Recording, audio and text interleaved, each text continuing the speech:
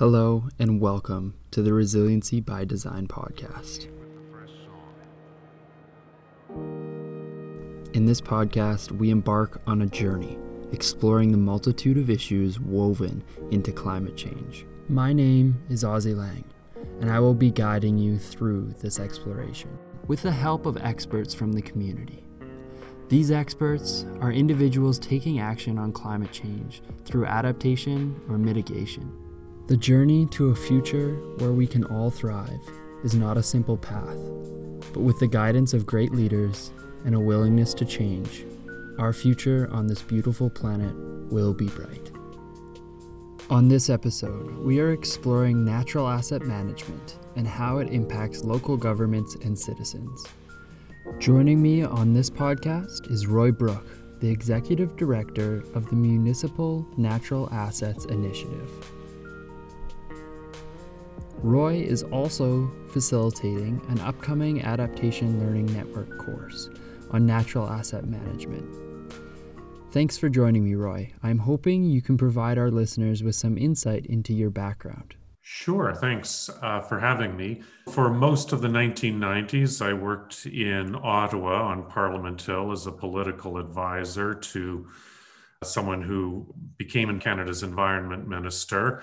Then from roughly 2003 to 2011, I worked for the United Nations for 4 different UN entities, mostly based in Geneva and Switzerland, but also spent some time in Rwanda. And I was always at the confluence of environment, development, and humanitarian action. Then we had a child in 2010 and moved back to Victoria, where I was a director of sustainability for the city for a couple of years. When that job ended, I consulted for a while and then have become, over the last 4 or 5 years, more and more engaged in what has now become known as natural asset management. And I have to say, I've been fortunate to do a lot of really exciting things over the course of my career thus far.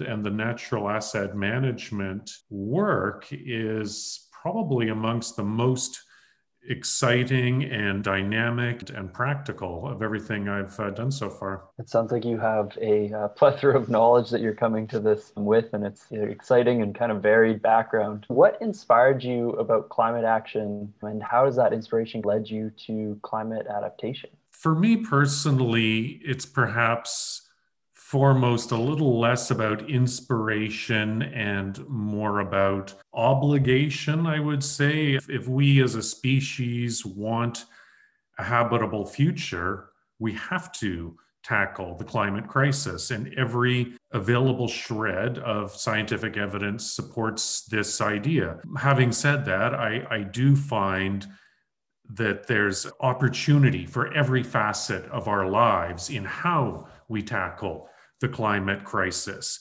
It can mean cleaner, healthier cities for all of us, more robust, dynamic, healthy ecosystems, and a world of economic opportunity and clean, green jobs.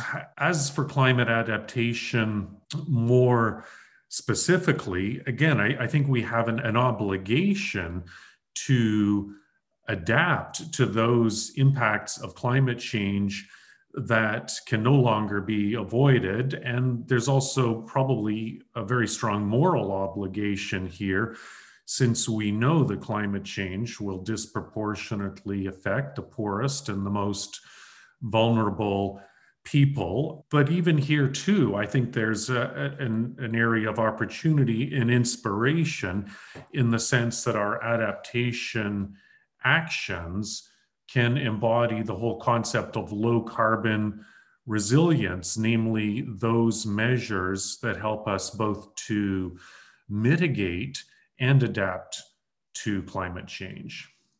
Your upcoming course, you'll be going through both of those mitigation adaptation pieces through natural asset management. Definitely, yes. Could you provide a brief description of natural asset management? Natural asset management is really about understanding, conceptualizing, and managing nature. So this could include wetlands, forests, aquifers as core vital infrastructure that is central to any resilient infrastructure system.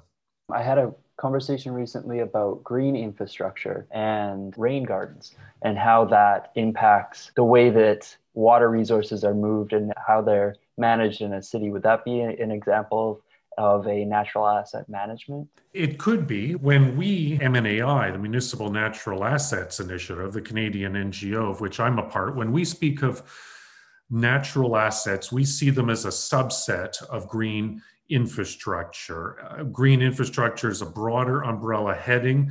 Underneath it, you would have natural assets in the sense of forests, rivers, riparian areas, foreshores, green spaces, and things of that nature.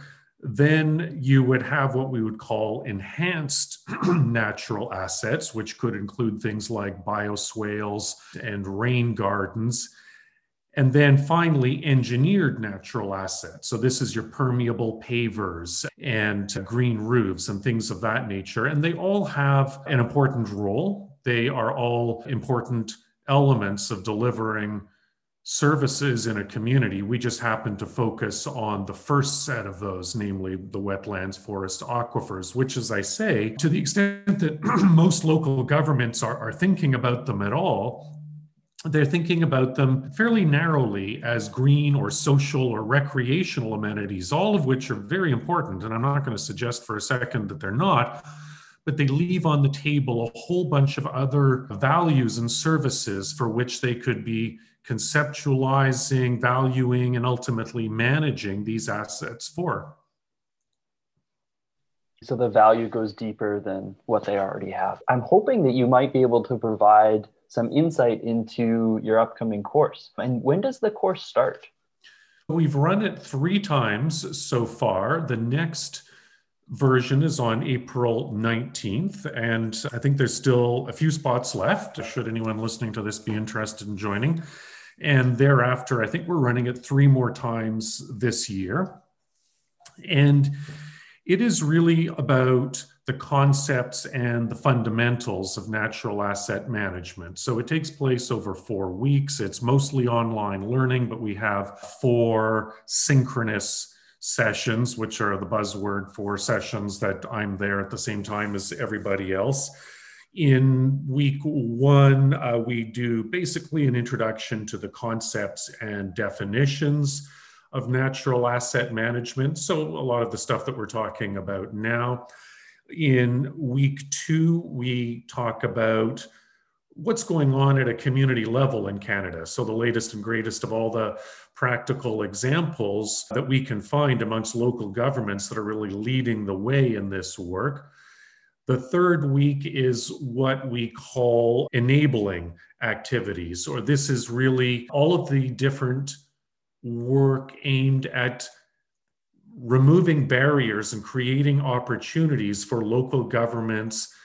The final 4th week is a chance for the learners to integrate everything that they have done in the preceding 3 weeks, to subject it to a bit of peer review amongst groups that we separate everyone into. And I would hope that at least in some cases, what would emerge from that are the beginnings of new projects that the learners themselves can be taking forward in their own professional or community context. A lot of the people who are in the course work for local governments or for engineering consulting firms, or they're just interested members of the community, but everyone lives somewhere and everyone has natural assets wherever it is that they live. So there is a practical opportunity to turn what is learned in the course into projects that will hopefully make a difference. That's a really key part of a lot of the Adaptation Learning Network courses, is taking all of that knowledge and turning it into something that can be actioned. We've talked about it a little bit already, but I'm hoping that you can relate how natural asset management is connected to climate adaptation. There's A whole bunch of connections. Because this course is part of the Adaptation Learning Network, we devote a whole session during one of the weekly discussions into exploring the linkages. And I'll just give a snapshot of what some of the things are that we've discussed in these weekly sessions. First, climate change is a principal driver for the whole need to move to a resilient, low carbon infrastructure system. So stated differently, we cannot meet all of our service delivery needs in a changing climate simply by defaulting to new, bigger, and better engineered solutions. So natural assets are fundamentally connected to a shift to resilient infrastructure systems that will allow communities to receive services in a changing climate. Second of all, sustainable service delivery, the ability of infrastructure to deliver core services that we all need, requires healthy underlying ecosystems, which in turn requires that these ecosystems be biodiverse. And biodiversity is fundamentally connected to both climate change mitigation and adaptation, and is also a part of all of the work that we do. As you can start to see, all of these issues of climate change, adaptation, mitigation, and healthy ecosystems, they're not separate issues. They are all fundamentally interconnected. Some of the things that we're seeing in the communities that are doing this work is that natural assets, one of the reasons they're so important to adaptation and to resilient infrastructure systems is that they have a kind of an inherent plasticity. An engineered pipe, it's not going to get any bigger because it's rainy outside, whereas we do see that wetlands and forests, for example, do have an ability to adapt to some degree to a changing climate, to continue to deliver service in a changing climate. And thus we see that their value can even increase over time in terms of their ability to give service to a community. The issues are complex, but natural asset management, adaptation, mitigation are all sort of fundamentally bound up together. It's not easy to describe the nuances that are involved in how climate adaptation, mitigation, and all those pieces work out. The second part of the course, you're going to be exploring communities that are leading the way in natural asset management, including Gibsons, BC. What are these communities doing well, and why did you include them in the course? All communities that want to undertake natural asset management as a starting point, they have to inventory their natural assets. You can't really do much more until you understand what natural assets you own, and importantly, what natural assets you rely on, whether or not you own them, the condition of those assets, the risks they face. Then in the work that MNAI does, we do a lot of modeling work to understand what are the services that these natural assets provide, what's the value of these services. We model out future scenarios so that we can understand what will happen to the natural assets if, for example, you acquire new land, or the condition changes as a result of rehabilitation, or if you expand riparian setbacks. So we can model all of that out, and that helps inform decision making. I would call all of that the kind of fundamental or baseline work that you have to do to get rolling on natural asset management. Thereafter, once you get into the implementation phase, it's pretty diverse across Canada, and there's things that one can do, or a local government can do at strategic levels, policy, financial, practical, programmatic levels.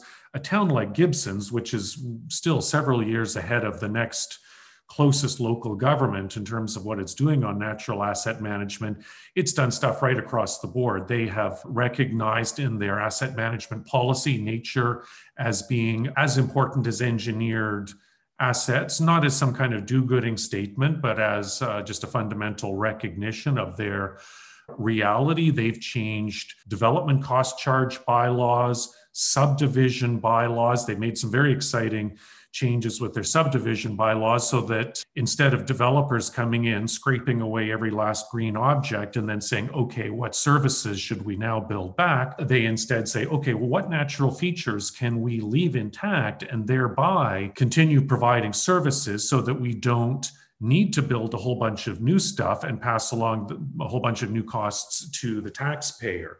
So they're doing all of those kinds of things within their community. The changes they've made also drill into even how they manage human resources. Instead of having parks and public works and engineering, each showing up on a different day to do a different thing in a given location, they all work together much more coherently across silos to ensure that natural assets are being well managed. By the end of this year, I should add, just the communities that MNAI is working with will have clocked over 50 in, I think, 5 or 6 provinces now. And there's, of course, lots of other exciting work going on in communities that relates to natural asset management, but has absolutely nothing to do with MNAI.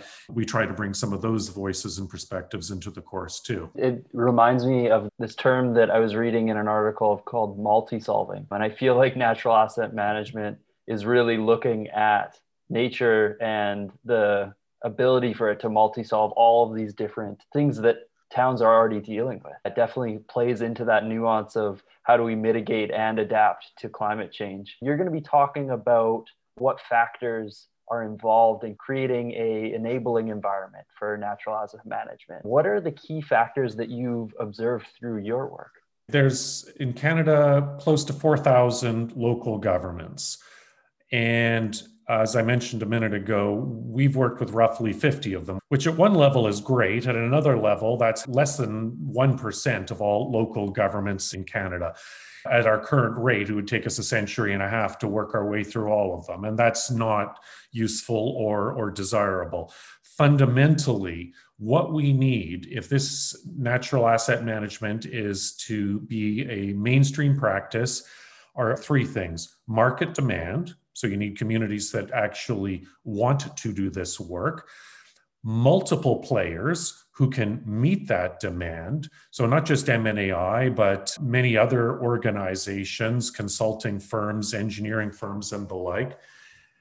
And then, vital importance, an overarching set of norms and standards so that we know that the work is being done effectively, comparably, and replicably. If everyone's rushing off doing their own thing, we're no further ahead than we are now. But if we have an effective body of norms, then we can achieve scale.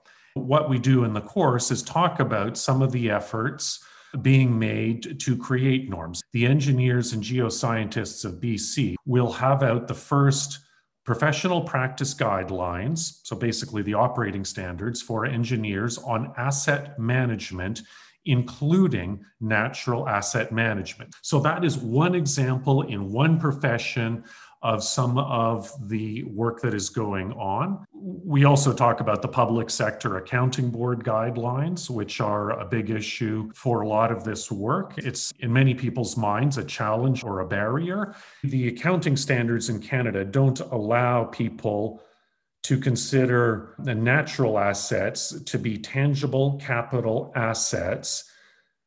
For local governments that want to move ahead and have financial plans, costed financial plans for rehabilitation and restoration, PSAB really doesn't have a whole lot to say about that. There's still a lot of benefits financially to looking at how these things can be utilized in the best possible way. Absolutely. Look, if PSAB never changed their rules, and if you never stuck any of this stuff in a financial statement, the reality is by undertaking natural asset management, you will be taking better and more informed decisions. You will not be ascribing a zero value to natural assets and pretending they do nothing when in fact, in all cases, they do.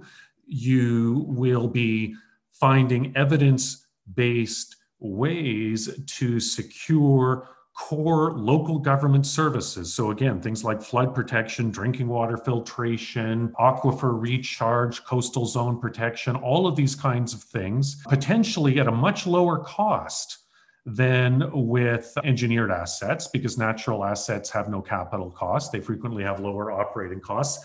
Plus, you are also securing a whole range of other benefits through appropriate natural asset management. We talked about some of them: biodiversity, social, cultural, recreational. There's a growing body of evidence around the connections between positive health outcomes and healthy natural assets. So even if, as I say, even if PSAB never did anything and we never reported in financial statements, there's every good reason for every local government to be understanding and managing natural assets fully and effectively. Who needs to be around the table in order to enable natural asset management in a community? At a local government level, we would expect to work with the same people as are involved in standard asset management. Why? Because asset management is all about sustainable service delivery. And if your focus is on service delivery,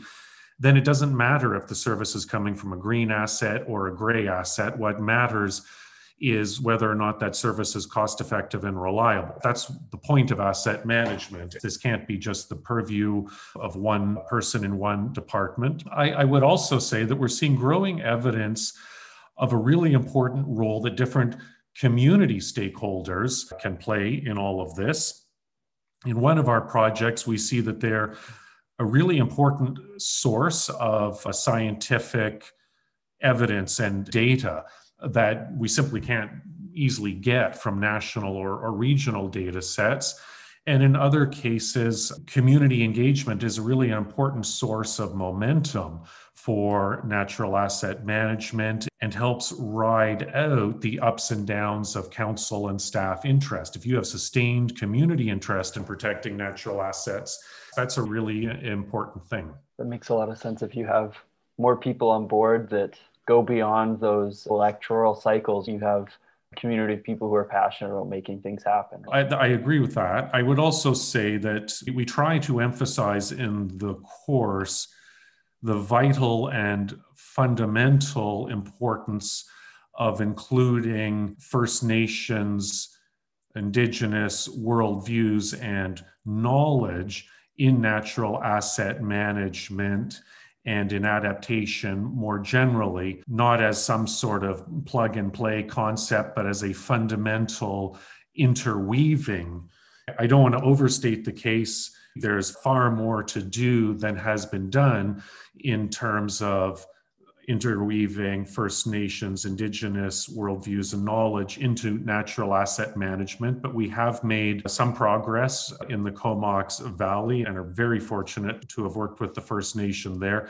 It's absolutely an area where we have to do far more. We are really fortunate that we have one person from the Comox First Nation who has contributed some videos and content to the course, but it's an area where, as I say, I think we need to do way more than we have, and it's very much a work in progress.